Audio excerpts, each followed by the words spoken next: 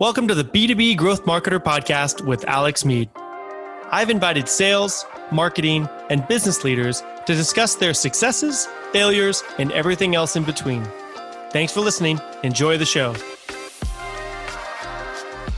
Welcome to the B2B Growth Marketer Podcast. I'm your host, Alex Mead, and today we are having a conversation with Kehal. And Ike started a company called Social 27. And it's really about virtual events powered by smart automation. And, obviously we've just gone through this pandemic where everything went virtual, everything went online, most people are remote.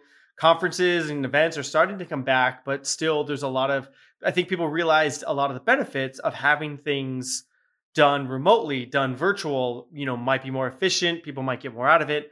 And, Ike spent, 6-7 years at Microsoft, kind of leading a global, the global lead for the mobility partner program, and kind of realized, through that experience that, there's a need to get more people this information, but companies may not be able to spend that cost to send everyone to the big conference.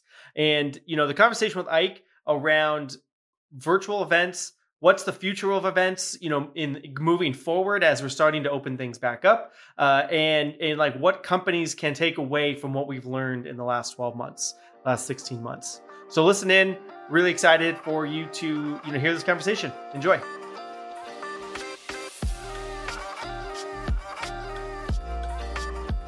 All right, welcome to the B2B Growth Marketer Podcast. I'm your host, Alex Mead, and today we have the CEO of Social 27, Ike Kehal. Ike, welcome. Thank you, Alex, for having me. It's a pleasure. Yeah, so Social 27 is really it really focused on virtual events and a platform to host those, right? Is that a correct quick summary? Yeah, pretty much, Alex. That's our focus area. We help our customers do virtual and very soon hybrid events, to really kind of make sure that they're in touch with their community, their customers, and so forth. Yeah. So obviously, the last 14, 18 months have been extremely transformative. And I was kind of curious, like you have a great platform for now. Were you always focused on, did you see this need for virtual events coming? So were you focused on this before the pandemic, or was this a shift because of the pandemic? So actually, I used to work at Microsoft a while ago and used to do worldwide events there. And I found, I'm talking about year 2000 to year 2008, 2009, long time ago.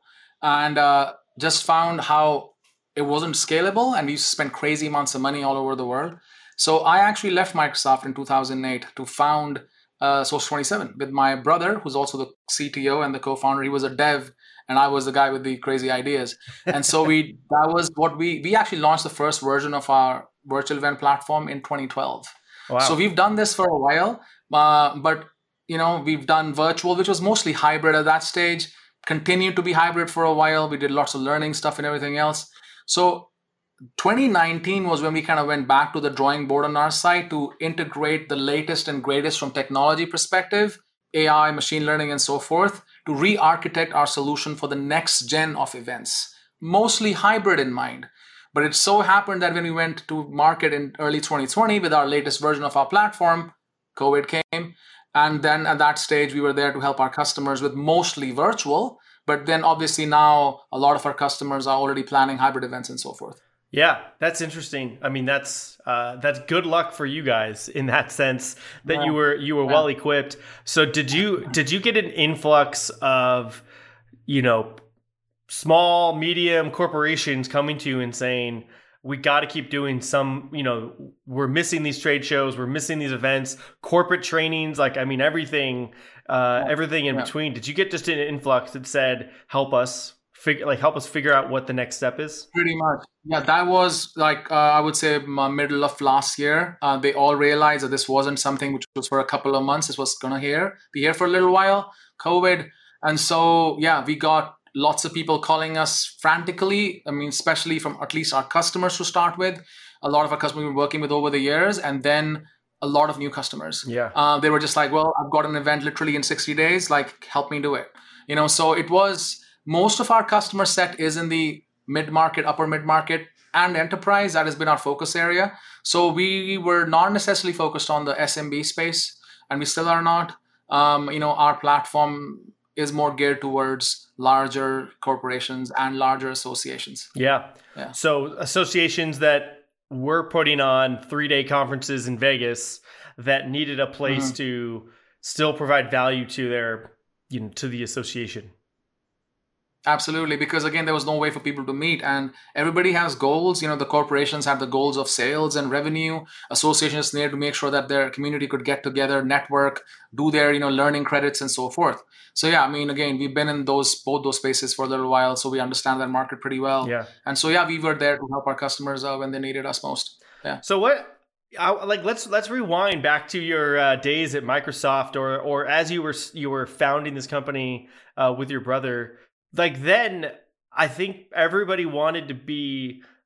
We didn't know better, so being in person was the thing to do. Work trips, like the whole thing. Yes. You get it's like almost perks of some jobs going to Vegas once a year. Yeah. So why virtual events? Like, what made you realize that there could be a need to have a hybrid? You were more hybrid at that stage. Like, what told you to do this? Like, what was the trigger in your mind?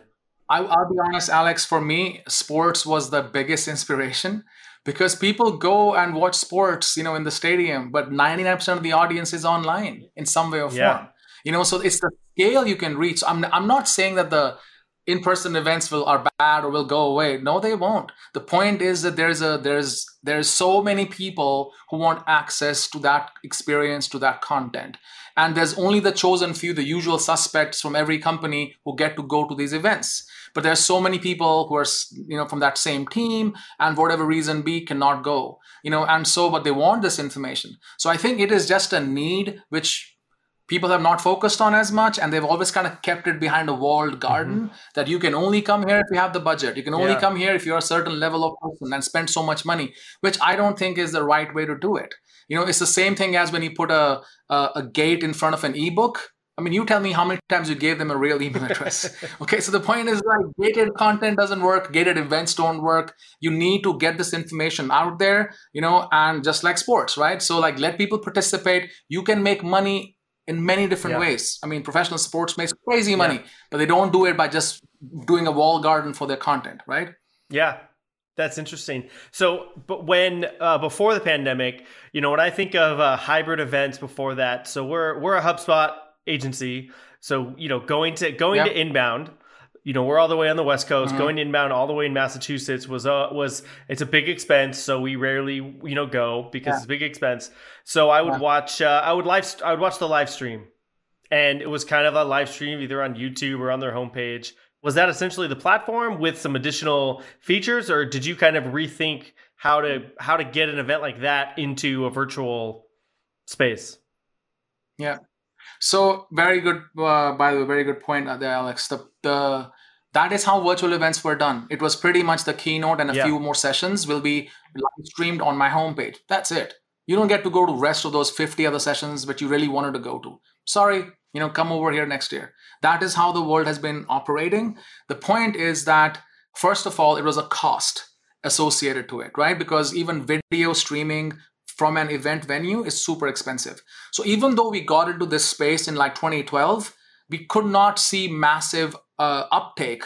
Why? Because first of all, the technology wasn't there yet, right? So, right now, the speeds that everybody has at home on their devices, the streaming is so perfect. Look at us talking right now, right? So everybody's figured out how to be in front of a camera, how to use their microphone. Everybody's done all that. So it was that perfect storm which actually brought this in to the world. We were a little early, I would say that, right? That's first thing. Secondly, yes, companies in most cases were like, what? It's good enough for me to, make sure that I have an event.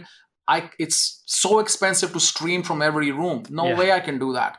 Right. So the point is, now all of that is gone. You use, a bunch of these tools, Microsoft Teams, Zoom, whatever be, to stream from anywhere. So you have a speaker who's sitting in China, in Yugoslavia, Czech Republic, whatever, who are sitting there and streaming their session from there. You don't need to pay for them to come here. So you got the participation from like everywhere all across the world, and you're able to do that at a fraction of the price. So I think it's the technology which has really enabled these new experiences. And yes, now is the time where people have realized that, wow, why do I need to send 100 people to this event? I don't. Send those 10 people and the rest of them can actually participate, watch the content. But most importantly, after you watch the content, Alex, you got questions. Your mind is sparked now. So then you want to network. You want to talk to people about the content you just watched, right? So that is where we come in. It's not just about getting the content into the hands of the people, light the spark, in their minds, and then give them all the opportunities to find the right people to actually take that conversation and create action around it, right? So traditionally, events have all been about excite the world, excite the community, and then let them go until next year, which doesn't make any sense because now you're sending them off to your competitor. So goal for us is like, why do that? So I personally believe that traditionally events have all been about the event is in the middle, the attendees revolve around it, kind of like sheep from one room to the other. But the world has changed. It's the world of personalization.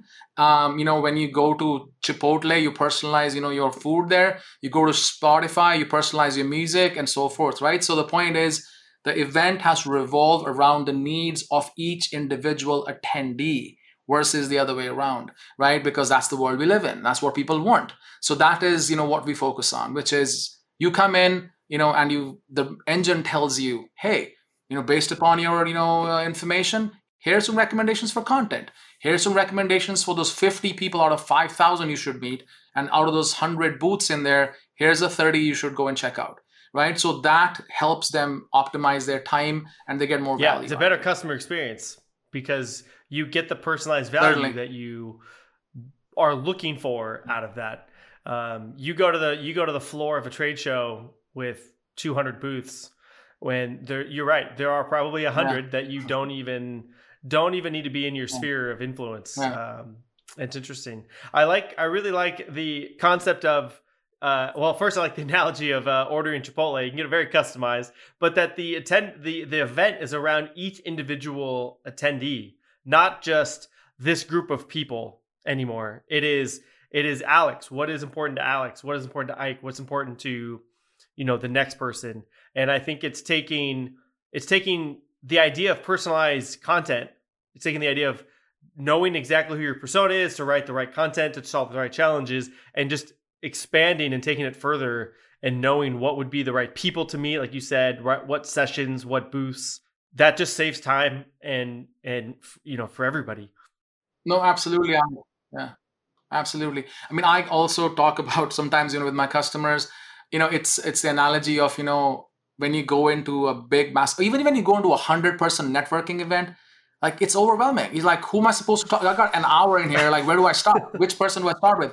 The point is, it's the whole thing, right? You need to kiss 100 frogs to find a prince or a princess. Who wants to do that? No one. So the point is, what? Let me help you find the princess or the prince. Do not have to kiss those 100 frogs, And so the same concept goes for content, for the booths and everything else. You go into the booth area, it's like a used car lot in there. Everybody's trying like, hey, come over here. What do you do? It's so overwhelming as well. It's intimidating. Unless you just want the free t-shirts, that's a separate story.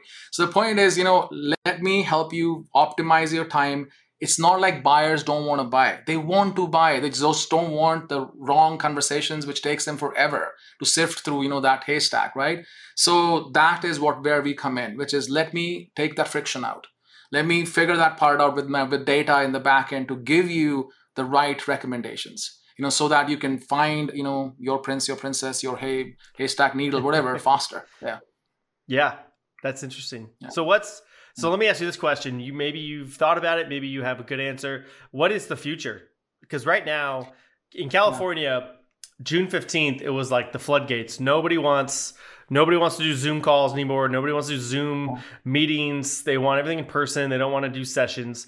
I think it's going to bounce right back. Maybe not to the same degree. So what's your prediction for events, in the next 6 months to 5 years, really? So Alex, I think, again, as we had mentioned earlier, I think events are amazing.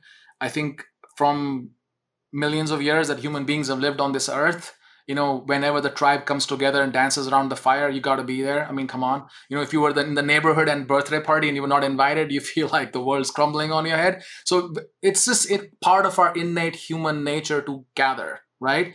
So the point is, that's not going to go away. It should not go away. Why would it go away? The point is, how can we make it better? Right. So the boring parts of an event, the parts that nobody enjoys, is sitting there from 9 to 5 and all day on a uncomfortable chair looking at PowerPoint. Why do you need to do that? So people get the most amount of value for the networking at an event, listening to those most amazing speakers, and then maybe having a quick bite or a quick drink with one of those speakers, be like, hey, I love what you said, tell me more. And or huddling around with like minds and and crafting an amazing new deal about something. So those experiences which people enjoy and love, keep those. So what we talk about is called the flipped classroom, which is in the education space, where you do your lectures online and you meet the professor to actually ask questions. Yeah. Same exact concept, bring that into events. In the pre-event phase, do all of your 100 and 200 level content, all the intro stuff, get it out, done with, for like literally fraction of the money, so that people they're ready, primed up, they understand what is going on. The matchmaking system will give you options around matchmaking for networking purposes. You do a couple of Zoom calls with the right people before the event. So when you are there, you're not there for 6 days. Because why is it 6 days? Because there's 1,000 sessions. Get those done.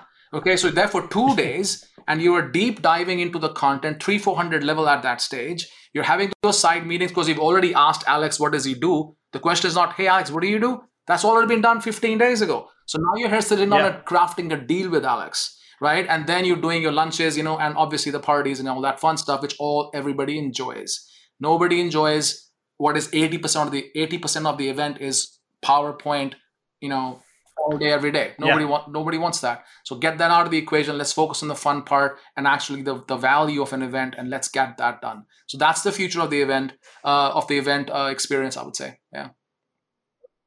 Yeah. So take care of all of the PowerPoints and presentations to get you primed ahead of time, virtually.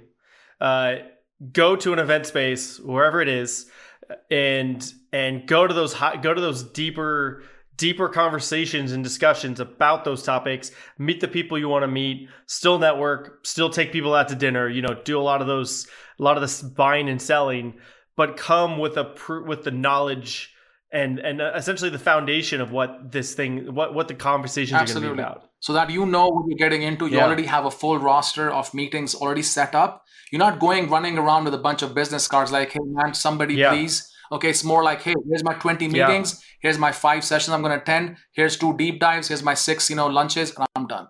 It's just, that's it.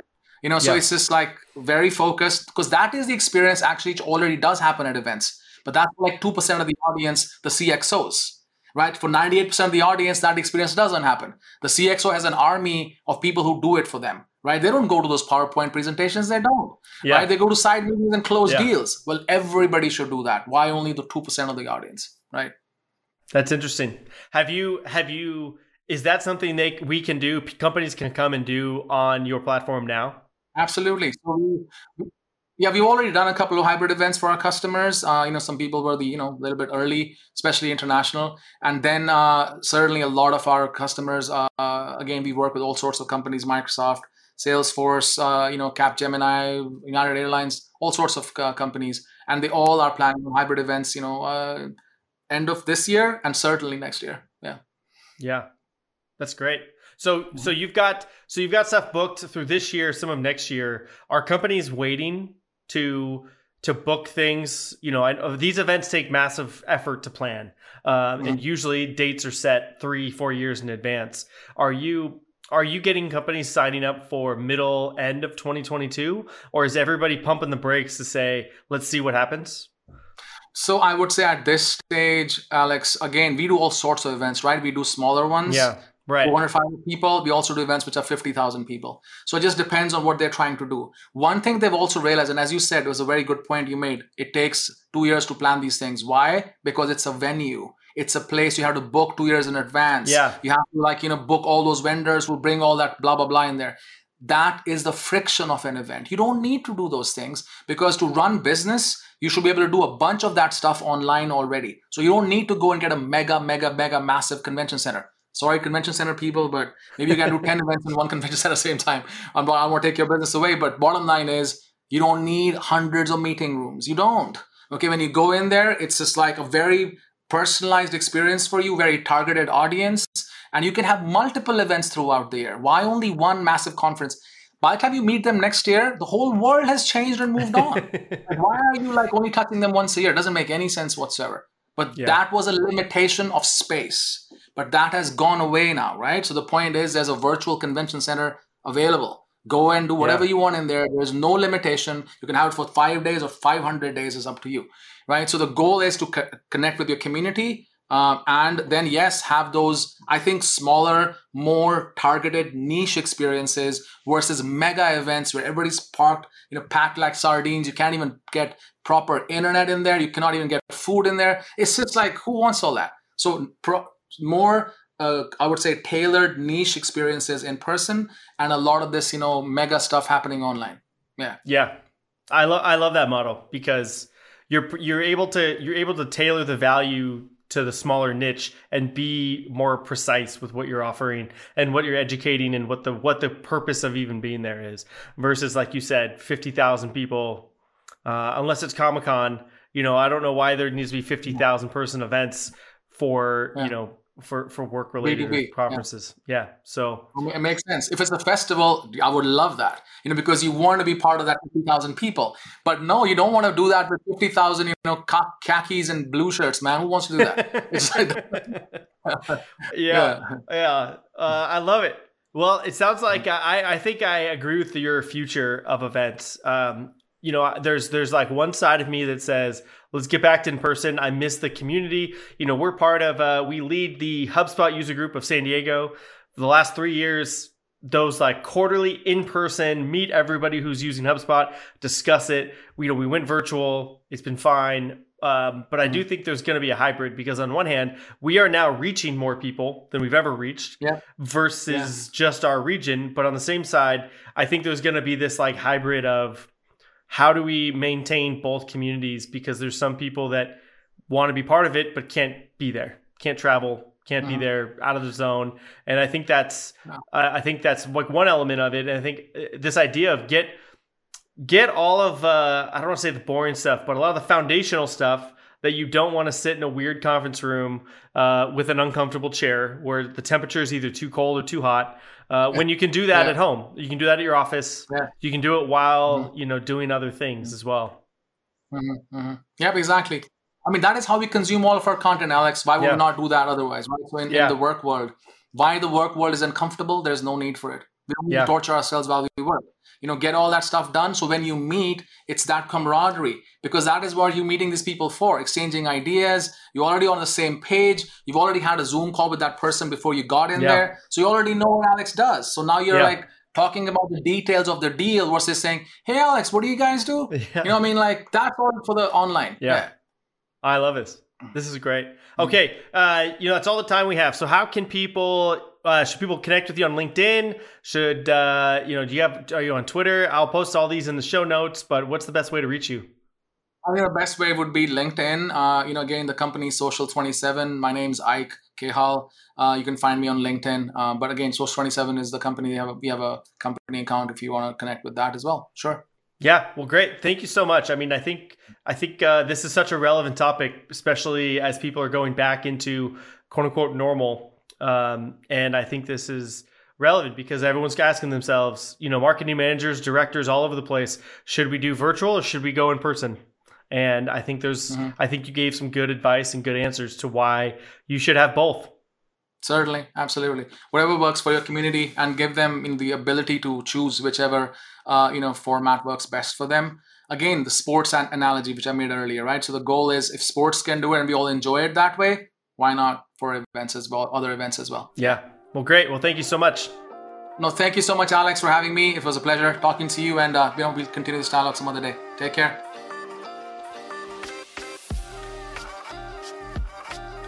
That's the show. Thank you so much for listening. You can find more about Ike and his company. I put the links in the show notes. And tune in next week for our helpful hot take. Ike walks us through some tips and ideas of starting a virtual event or deciding if you should have a virtual event. And, I think one of the biggest takeaways for me was this idea of the hybrid. Everything we like about events, the events are like the networking, the dinners, the happy hours, the keynotes, like the big, the meetings, the people you meet, those things are all important. And all the sessions that are kind of monotonous and the same and PowerPoints and just sitting in uncomfortable rooms going through those, do all those ahead of time. Do make those prereqs to come into the in-person, and more people can learn that kind of 101 information to gear up for maybe more detailed, more topic discussions, more meetings, small group networking, enjoying yourself and making connections. So I think the future for events is bright. And I think more people are going to get more value out of them as well. So thank you so much. Listen in again next week for the Helpful Hot Take. Subscribe to the podcast at Spotify, Apple, or on our website at beaconspoint.com. Thanks for listening to the B2B Growth Marketer Podcast, hosted by me, Alex Mead. The B2B Growth Marketer Podcast is sponsored by Beacons Point. Beacons Point is a growth marketing agency that creates a video-first content approach to attract the right customer and deliver the message at the right time. Find out more at beaconspoint.com. This week's episode is produced by Summer Myers. Thanks for listening. See you next time.